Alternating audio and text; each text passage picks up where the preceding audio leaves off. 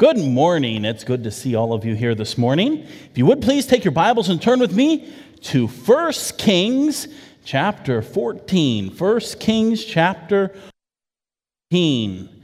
If I could have my slides up there. This morning, we are going to look at follow-up events to King Jeroboam. Somebody tell me, is King Jeroboam king of Israel or Judah? You sure about that? Israel or Judah? You still don't sound very sure of it. Israel or Judah? Israel. Yes, he's king of Israel. That's the northern 10 tribes. Well, let's look at our timeline again. Remember, we have the united monarchy beginning with Saul. Then he was rejected. His son Ishbosheth reigned a short time while David reigned from Hebron. Then David reigned, then Solomon, and then the kingdom was divided, with Rehoboam reigning over Judah and Jeroboam reigning in the north. We're sometime in this time range. We're not sure exactly when the events we learn about today take place, but there's some time in here. Now, as we start off this morning, want to make you aware of some wonderful resources. You see the chart we have up on the screen. Well, I have that chart for all of you with a little bit more detail. So I actually need some helpers. Who would like to come help me? Elijah, you going to come help me? Christopher, you want to help me? And if you could pass these out and get at least one per family, what we'll do here is I have 3 resources for you this morning. One is a timeline, which basically is a little bit like this, but with a little bit more detail. Another resource I have for you are family Bible readings.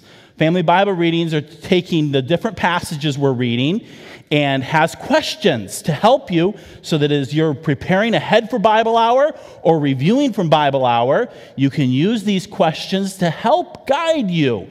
And so they're wonderful things to do together as a family. And so we call these family Bible readings. And then there's one other resource that I haven't finalized yet, but I'm working on it, and that's a parallel harmony.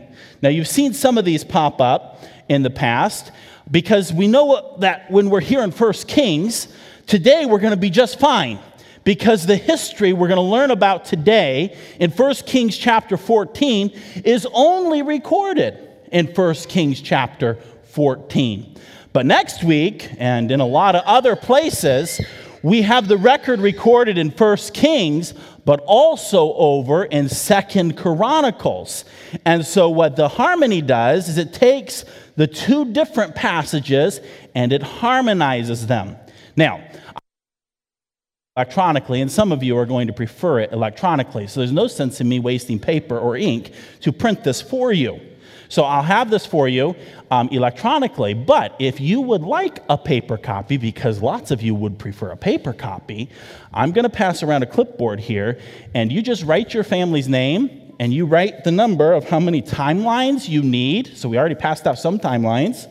And then how many harmonies you would like for your family, and then how many family Bible reading booklets you would like for your family.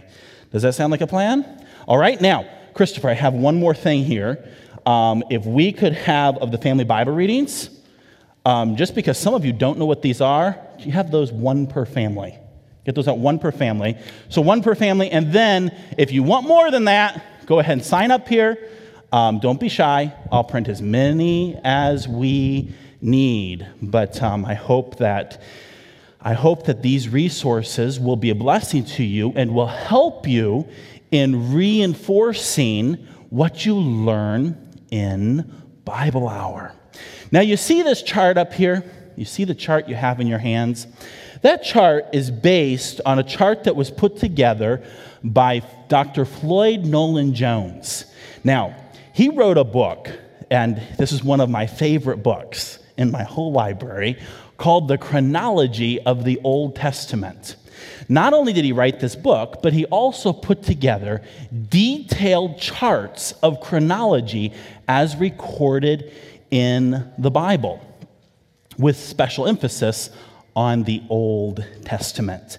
This is a wonderful resource. It's not the kind of book that you sit down and you read cover to cover. It's the kind of book that when you come across something and you go, that's kind of strange. I wonder how that works. I wonder how that fits. This seems like a contradiction.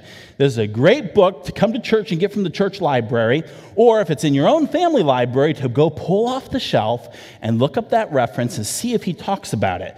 And in many cases, he may not talk about it in the book, but he may talk about it on one of his charts. And this comes with this book here in the church library has a CD-ROM, but if you buy this book, I think it's now available as downloads, but a bunch of PDF charts. And you can also buy the charts as... Now, the PDF printout or the printed out charts, most of the time, you wouldn't really be able to use. And I'll tell you why.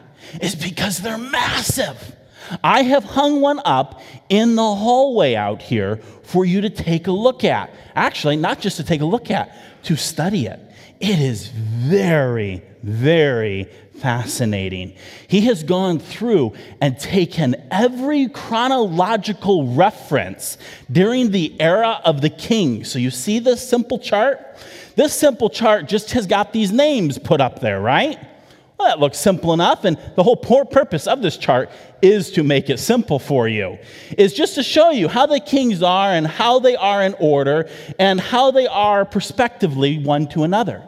But if you go out in the hallway, and please do, and look at that chart hanging in the hallway, you will find lines drawn all over that chart. And in fact, every single year on this timeline is listed out on that chart with lines drawn between, connecting and showing you how all the little pieces fit together and how he put together this timeline. And that one that I passed out to all of you is that same, it's basically his timeline with only some color coding for the dynasties. That's my little contribution. It had to have some color.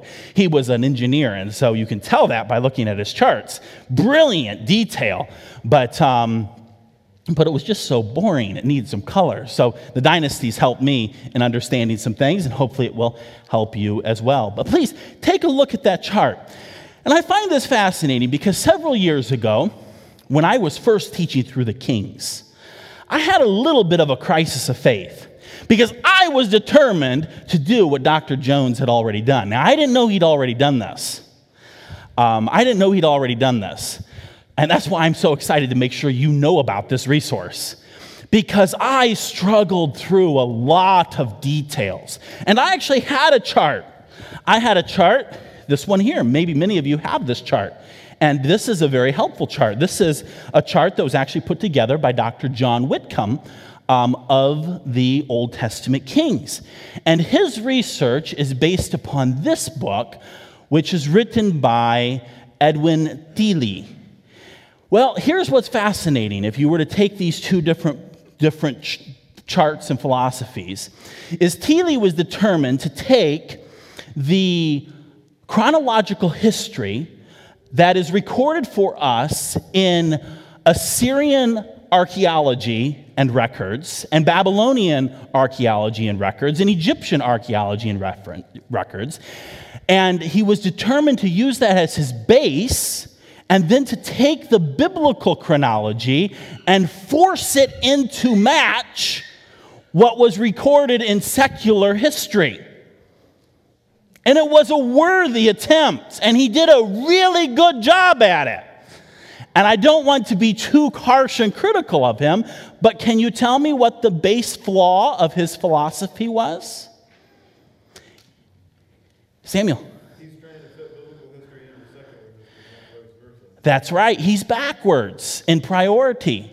We have a reliable, infallible, that means without error, inerrant, and infallible means it's reliable, Word of God that records for us history. Is trustworthy. And when we read God's Word, we know that it is accurate. Well, you know what's funny about most other kingdoms and their chronologies? So-and-so king reigns, and he accomplishes all these great things. And after him comes up another king who doesn't do so well at accomplishing great things. So you know what he does? He takes credit for all the things his predecessor did. I'm not joking. it happened. It happened over and over in the records of the Egyptian kings particularly, as well as the Assyrian kings. They were very selfish, and they wanted to claim credit for everything. And the truth of the matter is that their chronological records are deeply flawed because you had kings who were manipulating numbers. And so when you try to reconcile biblical history with these secular chronological records, which, by the way, are incomplete, we just have fragments of them. And the truth is, too, even in the Bible, we don't have all the details. There's a lot of missing pieces that God has left there for us on purpose. But we know what we do have is reliable. And so, if there's something that doesn't match between our Bible and what we find in the Assyrian chronology, guess what should win? The Bible. Well, about 10 years ago, as I was studying this chart and this book, I didn't know that was their premise. I didn't understand what was going on. I love Dr. Wickham. He was one of my favorite teachers. He still is one of my favorite teachers. And so I just accepted this chart and was determined to follow along this chart and to reproduce this chart and to help and teach this chart. But then as I kept reading my Bible, I kept being like, where did he get that? And where did he get that? And he has these co-regencies that are vast. You know what a co-regency is? A co-regency is when two kings are ruling at the same time. That doesn't happen very often. It happens sometimes, but not very often. As you can see, Jehoshaphat right there has a co-regency. He had a co-regency with his father, and he has a co-regency with his son. But it's relatively short at the end, and it's relatively short at the beginning. The reason why it was a co-regency at the beginning is explained in the Bible. Is that because, I'll tell you ahead of the story, King Asa is diseased in his feet. And so it makes sense that there is a co-regency, a dual ruling. King Asa hadn't yet died, but yet Jehoshaphat had to be ruling. There had to be some government going on. And so that's recorded. It also happened a little bit, actually, with David and Solomon, although it's not significant enough to make a note on a chart. Well, Teeley, and then Dr. Wickham following along suit, took this notion idea of co-regencies, and it was the only way he could squeeze all the history recorded into the Bible into the Assyrian record, particularly the Assyrian record, is by just doubling up these kings and layering them on top of each other. So I have this chart, and it's a helpful chart. Actually, both of these are very helpful resources. And the biggest reason why these two are very helpful and important resources is because the vast majority of modern commentaries base their chronology and dates upon these. And so these are very important resources to consider if you're ever referencing any kind of commentary or resource, because these will help you to understand how they came to what they came to. Meanwhile, Dr. Jones, and where did I put his book? He focused on the biblical history, and he also honored another historian, and I forgot to bring his book this morning, named James Ussher. And you've probably seen his book. It's a big, thick book called Annals of World History. And that's also a very wonderful resource to have in your home, as he actually goes throughout history, going all the way from creation all the way through to his modern time, in bringing together what we know of secular history alongside biblical history. It's a brilliant lifetime work. That's a wonderful accomplishment. And his dates, as they've been reconsidered and reevaluated by many conservative Bible-believing scholars of recent years, have been realized, you know what? His dates are accurate to the Bible, and it's a really incredible, dependable resource. And so that's by James Ussher. What's also fascinating about it is that he had resources in his day. I believe he lived in the 1400s. Do I have that date right? Does anybody know for sure? Anyway, he lived several hundred years ago. And he had resources that have since been lost to us by war and destruction. Vast libraries were destroyed in World War I that he had access to in other wars. And so there's other details that he has. Now, there's another little detail, and I know I'm a little bit excited about this because it is so exciting for me, because as I shared 10 years ago, going through this chart and studying the Bible and finding all these inconsistencies or what I thought were contradictions, it caused me to really have a question: is my Bible dependable? And I had to work through that. And these resources, even both of them, really, I made it about 3/4 of the way through teaching this chart when I found this resource. And I didn't even find it. I was just sharing with actually a childhood pastor of my wife when we were visiting him out in California, and I said that I had a dream of making a chart of the Bible from Genesis all the way through Revelation. And he says, oh, if you're going to do that, you have to have this book. And he goes back in his office and he pulls out this book and he gives it to me. And that's how I became aware of it. And it's been a very helpful resource since, and helping me to understand that my Bible is dependable.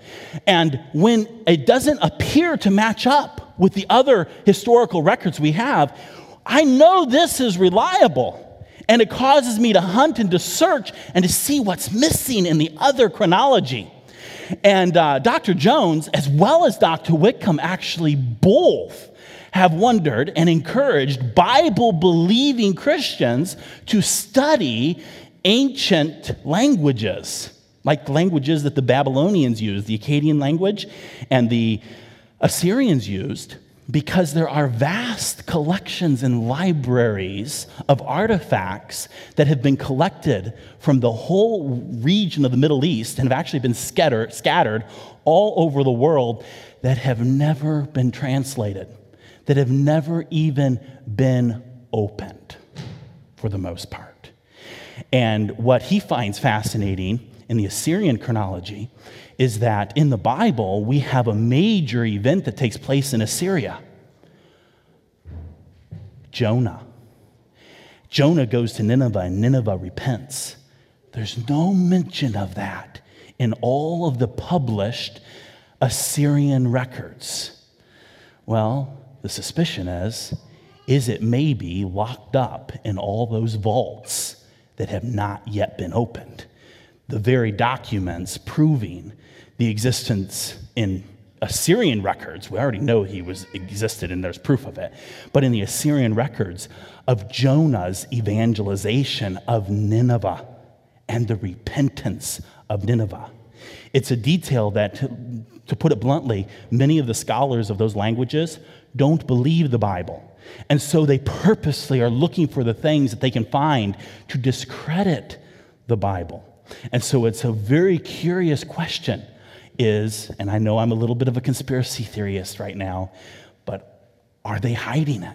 And maybe they're not hiding it. Maybe it just hasn't been found or translated, but is it out there? So there's lots of detail that we have a very, very limited little picture of Assyrian history and even what we have discovered in archaeology, because there's not enough people who are educated or scholarly enough to be able to even read the record.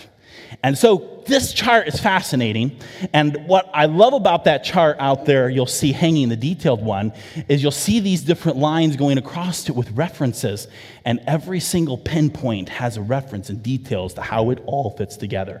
And it's a really fascinating chart, to study, considering what God's Word has recorded for us. I want to get into the lesson this morning, but just before I do that, two other resources, since we're talking about resources I want to make you aware of. I am working on publishing Harmony, and I have been working on it mainly just as a teaching aid for a long time. And when I actually finished the Harmony that I've been sharing with you, I found other resources. That's how it always works. When you when you want to do scholarly research, you're supposed to find all the resources to gather together in your bibliography, and then you work on it. Well, I keep finding them and finding good resources. And so as you look at the Harmony, my Harmonies are fallible. So the Bible is infallible, Harmonies are fallible. And we sometimes get things in the wrong order, and we parallel them up in the wrong way. And so it's helpful sometimes to get more than one perspective. And these two resources are very helpful in that. The one is the Reese Chronological Study Bible. And what he's done is he's rearranged all of the scriptures from Genesis in chronological order. So it's all rearranged in chronological order, and it's a very fascinating way to read the Bible. Now, there's an old edition of this. Well, I don't have time to go into that. The new edition is incredible. This was something he worked to revise throughout his life, and then after he ended up dying, his wife was able to take his notes and get it officially published. And so this is a very, very wonderful resource in helping to understand some basic chronology. And then this is a harmony. This is a harmony by Crockett, William Day Crockett. And it's a harmony of Samuel, Kings, and Chronicles. And this is also a helpful resource if you're curious about chronology. But what I've given you this morning, that little chart, is basically a little bit more detailed than what you see up here on the screen. And that chart, is not like the chart out there in the hallway or these books. That's a chart that I carry around actually on my iPad, but you could carry it around in your Bible. And especially as you're studying the Kings, you have a nice, quick, easy reference to go, okay, who is this? How does this guy fit in? We got these weird things where they have the same names in the north and the south and all these complicated things. And I hope that chart will be, to you, really a lifelong resource to be able to reference as you're going through this Old Testament history. So now we're going to jump into 1 Kings chapter 14. We're learning about Jeroboam.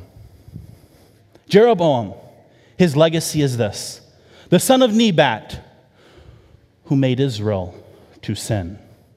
He's the one who set up the golden calf in Bethel and in the far north city of Dan. You remember that the nameless prophet of Judah came to him and rebuked him. Jeroboam tried to have him arrested, but his arm froze there and dried up. That prophet prayed for him, and his arm was restored to him. So do you think that Jeroboam repented of his idolatry, repented of his wickedness? No, he did not. He continued on in worshiping the golden calf and in leading the nation of Israel in worship of this pagan, man-made golden calf. He greatly displeased the Lord. Greatly displeased the Lord. And the Lord had told him that if you will walk as David, my servant, walked, I will be with you. I will be with you, and I will make you a sure house. That's a dynasty, a sure dynasty. But Jeroboam was afraid of the threat of the southern kingdom, and he went on in stubborn rebellion. We learn that at the end of chapter 13. And now we move right on into chapter 14. And it tells us that at that time, Abijah, the son of Jeroboam, fell sick. His son fell sick. Sickness is a hard thing, isn't it? Did you know that we wouldn't have sickness if it weren't for sin? All sickness is a result of the general curse upon mankind and the earth because we are all sinners and the sin brought into the world by Adam. All sickness is a result of that. All death is a result of sin. But not all sickness is a result of one's individual sin. We don't have time this morning to go through it and to summarize it, and one day we will. We're going to come back to it. And if you can't wait, let me know, and I'll send you an audio recording of a message on the purposes God has for sickness. How and why God uses sickness, because he has different purposes in different times. Remembering that always all sin is a general result of the general curse of sin upon the earth. But this sickness in this day was not because Abijah was a wicked man. In fact, as we go through the history today, we find out that this son of Jeroboam, God found some good in him. In fact, out of all of Jeroboam's family, it was in this boy, Abijah, the only one in whom good was found.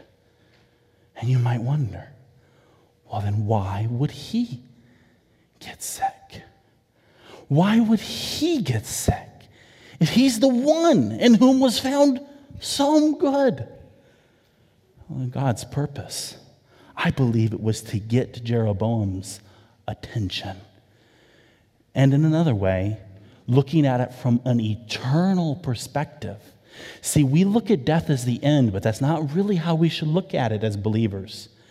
Death is a transition from this sin-cursed world into eternal life. You have eternal life before if you're a believer, but it's that transition into the glorious life. Death is not the end. Death is a terrible, terrible, terrible thing, but especially from the earthly perspective. But from the eternal perspective, it is a transition. It is the gateway into a life of bliss and wonderful glory for the believer. Well, there's sickness. Abijah fell sick. You know, one reason God uses sickness is to get our attention and the attention of those around us. Because so often we try to do things our own way, and we're determined that we're all powerful sometimes. And boy, when we get sick, do we ever feel helpless. Look at our world today. A virus spreads, and everyone openly admits that we are helpless to do anything to treat it or at the moment to stop it. It spreads. Sickness, with this both today as well as in Jeroboam's day, ought to get our attention. I believe that the reason that Abijah fell sick was twofold. One, to get the attention of his family and the nation. And secondly, to show him mercy from the judgment and terrifying death that is coming. I know I just told you ahead of the story. Abijah, the son of Jeroboam, fell sick, and it got Jeroboam's attention, the king. He is worried, terrified for his son. Now I wonder, why don't you go to your golden calf? Do you think his golden calf is going to be able to do anything for his sick son? No, nothing.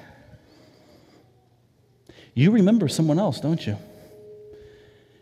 How many of you remember who gave him these?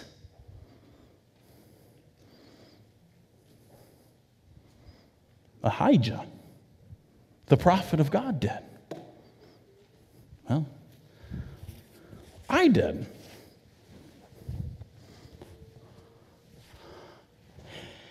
These were the sign of the kingdom. But for the most part, you know what you've done? Though God is giving you the kingdom, he has turned his back on the one true God. He doesn't care about the one true God. But now he's in a moment of crisis. A moment of crisis. And what is he going to do? Well, he's too ashamed or embarrassed or I'm not sure what to go himself. But he wants to come see Ahijah. By this time, an old, frail, blind man. But he's not going to go himself. I don't know why. It doesn't say why he didn't want to go himself. I don't know if he was embarrassed. I don't know if he was afraid. I don't know if he knew he was still an idolater and a wicked man. And that it was just a one more thing to do. I don't know why he didn't want to go himself. And he didn't even want to send his wife with them knowing who she was. And so, Jeroboam makes a plan with his wife. And he says to her, Arise, I pray thee, and disguise thyself, that thou be not known to be the wife of Jeroboam, and get thee to Shiloh. Behold, there is Ahijah the prophet, which told me that I should be king over the peoples. And take with thee 10 loaves and cracknels and cress of honey, and go to him. He shall tell thee what shall become of the child.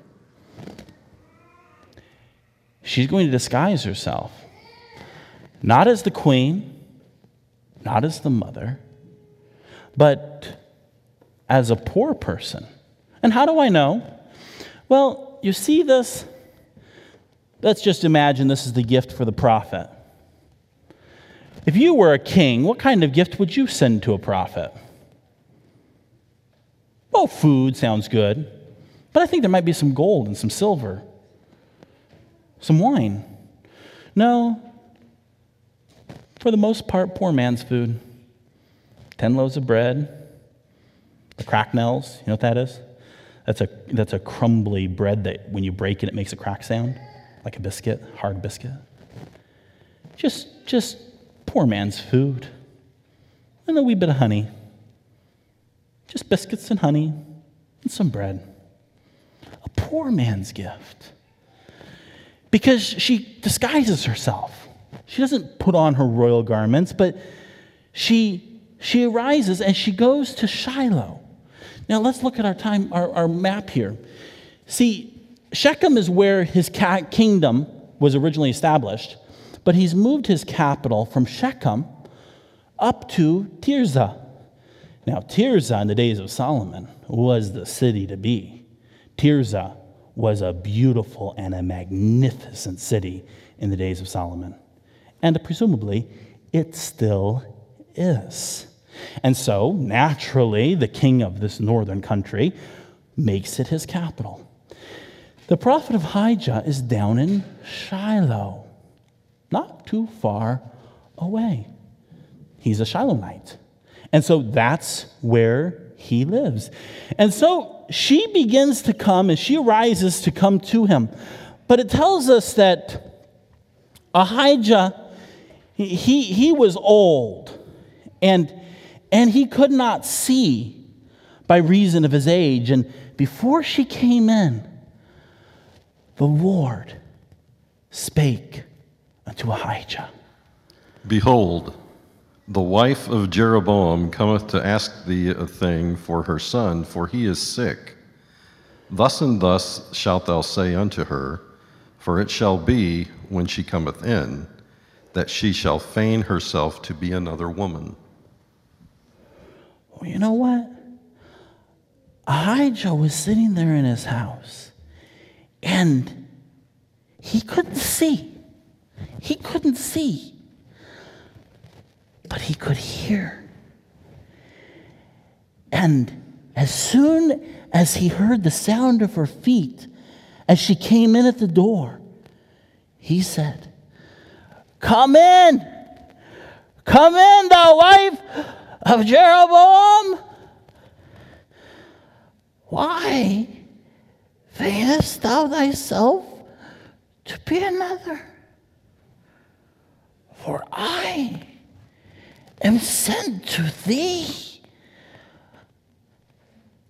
with heavy tidings. Go, tell Jeroboam, thus saith the Lord God of Israel, forasmuch as I exalted thee from among the people, and made thee prince over my people Israel, and rent the kingdom away from the house of David, and gave it thee.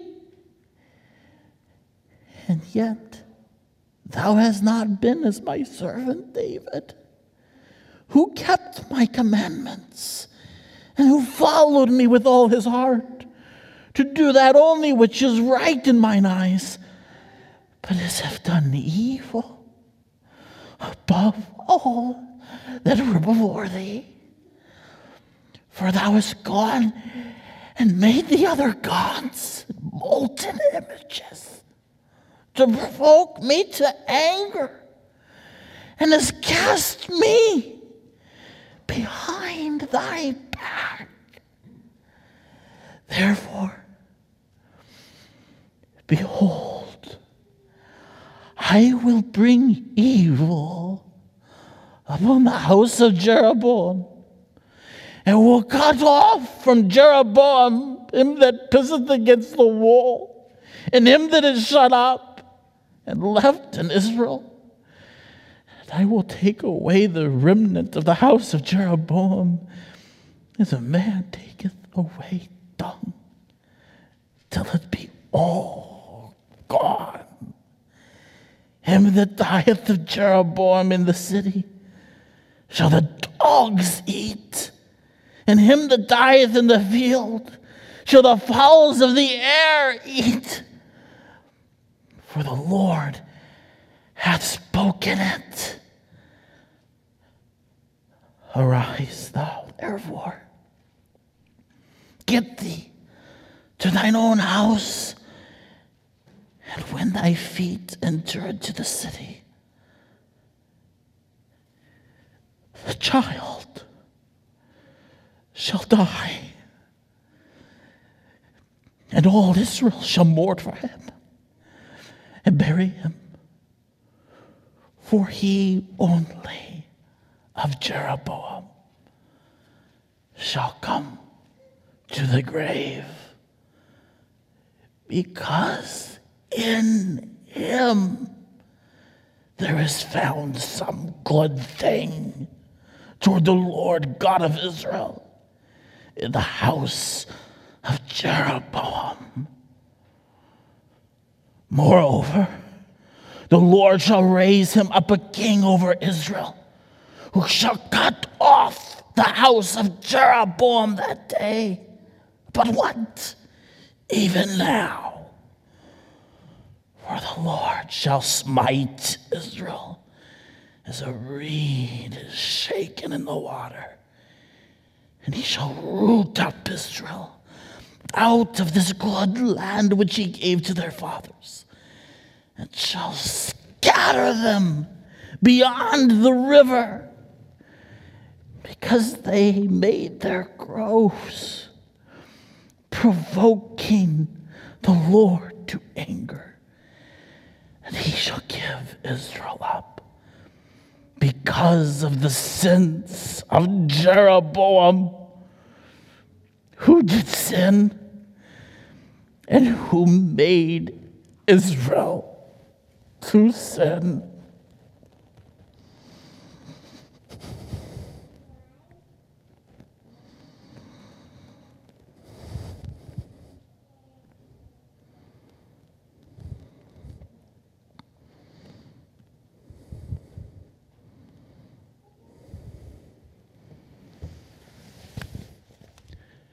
And Jeroboam's wife arose and departed, and came to Tirzah. And when she came to the threshold of the door, the child died. And they buried him, and all Israel mourned for him, according to the word of the Lord, which he spake by the hand of his servant Ahijah the prophet. The first prophecy come true. The sign that the rest will come true. A curse is put upon Jeroboam and upon all of Jeroboam's house. And this child who has died is the only one in whom good was found. And in some ways, his death was a mercy, because the death of the rest of the family is going to be horrific. Did your ears tingle? Did they tingle? Mine did. Even some of the language that God chose to use is shocking. Did you see the phrase used in verse 10? Many modern translations don't like to translate that phrase. Instead, they define it as a male. But the phrase used here in the original Hebrew as God used it is just as it's translated. it wasn't just trying to refer to a male. It was a phrase used to cause the ears to tingle. It was a phrase to shock the ears, to get attention, and to speak of a curse. It's used very few times in the Bible. And do you know what? The majority of the time it's used by God himself for judgment upon wicked, pitiful men, such as Jeroboam, such as King Baasha. Such as King Baasha, as well as Ahab.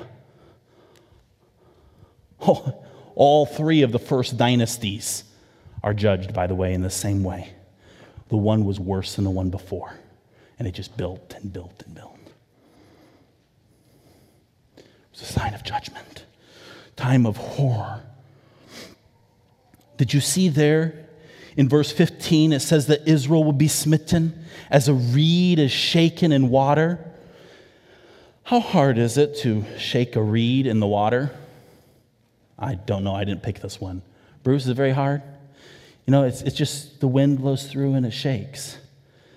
That's what all the nation of Israel is like, is just that reed shaking in the wind in the water and just uprooted. As easy as that was, Israel shall be uprooted and scattered. Scattered. A prophecy. Looking at our timeline here, we're in the days of Jeroboam, Rehoboam. We go fast forward in time to 722 BC, and here is when this prophecy of the scattering beyond the river comes to pass. What's it talking about? Well, in 722 BC, the nation of Assyria, headquartered in Nineveh, invades Israel and carries them away captive. Here you can see blinking the Euphrates River. That's the river that they will be scattered beyond. If we look here now at the red line blinking, this is the region or where the cities are listed of where Israel was scattered to, all across those regions, all to those different places and those different cities. They were scattered beyond the river. But a judgment's also upon Jeroboam. This little boy, well, we don't know how old he was, but this child who died on this day was shown mercy, because all of the rest of Jeroboam's family never come to their graves. Instead, those who die in the city are eaten by the wild dogs, and those who die in the field are eaten by the vultures. They're gruesomely massacred, just as was prophesied. And they were just left for dead to be scavenged by the wild beasts. They would be so thoroughly cleaned as a man would clean out his barn of dung, of the manure. You know, that's not worth much. It's kind of disgusting thinking. How would you like to be compared to manure? Again, God is trying to get Jeroboam's attention, but Jeroboam just won't listen. He won't listen over and over and over. He won't listen. And even now, he won't listen. Horrific judgment is coming. Do we listen to our God? He's the same one. Did you see what it said there about Jeroboam? Jeroboam, he's this man who, unlike David, who followed the Lord with all of his heart, he's the one who turned his back on the Lord and on God's word. He knew the truth. He knew what was right. He knew what was wrong. But no, he put the Lord behind his back. Don't want anything to do with God. And God will judge him. What do you do with God? Did you know that we all deserve a judgment like this? And much worse. Much worse. We all deserve to go to the lake of fire, hell, and be judged forever and ever. But did you know that God loves you and me just like he loved Jeroboam? And God sent his only begotten Son, Jesus, to die for those sins that really cause us to deserve to be left for dead and eaten by wild beasts or cast into the lake of fire. What is just and right, really, for every one of us. But God's not willing that any should perish, but that all should come to repentance. And whosoever believeth in Jesus, the one who died for your sin, for my sin, was buried, and 3 days later rose again with power to save, forgive, and give everlasting life. Do you believe in him? And then do you go forth in life rejoicing in your salvation and living your life yielded to him, letting him live his life through you? Father, thank you so much for your word. Thank you for recording for us this history.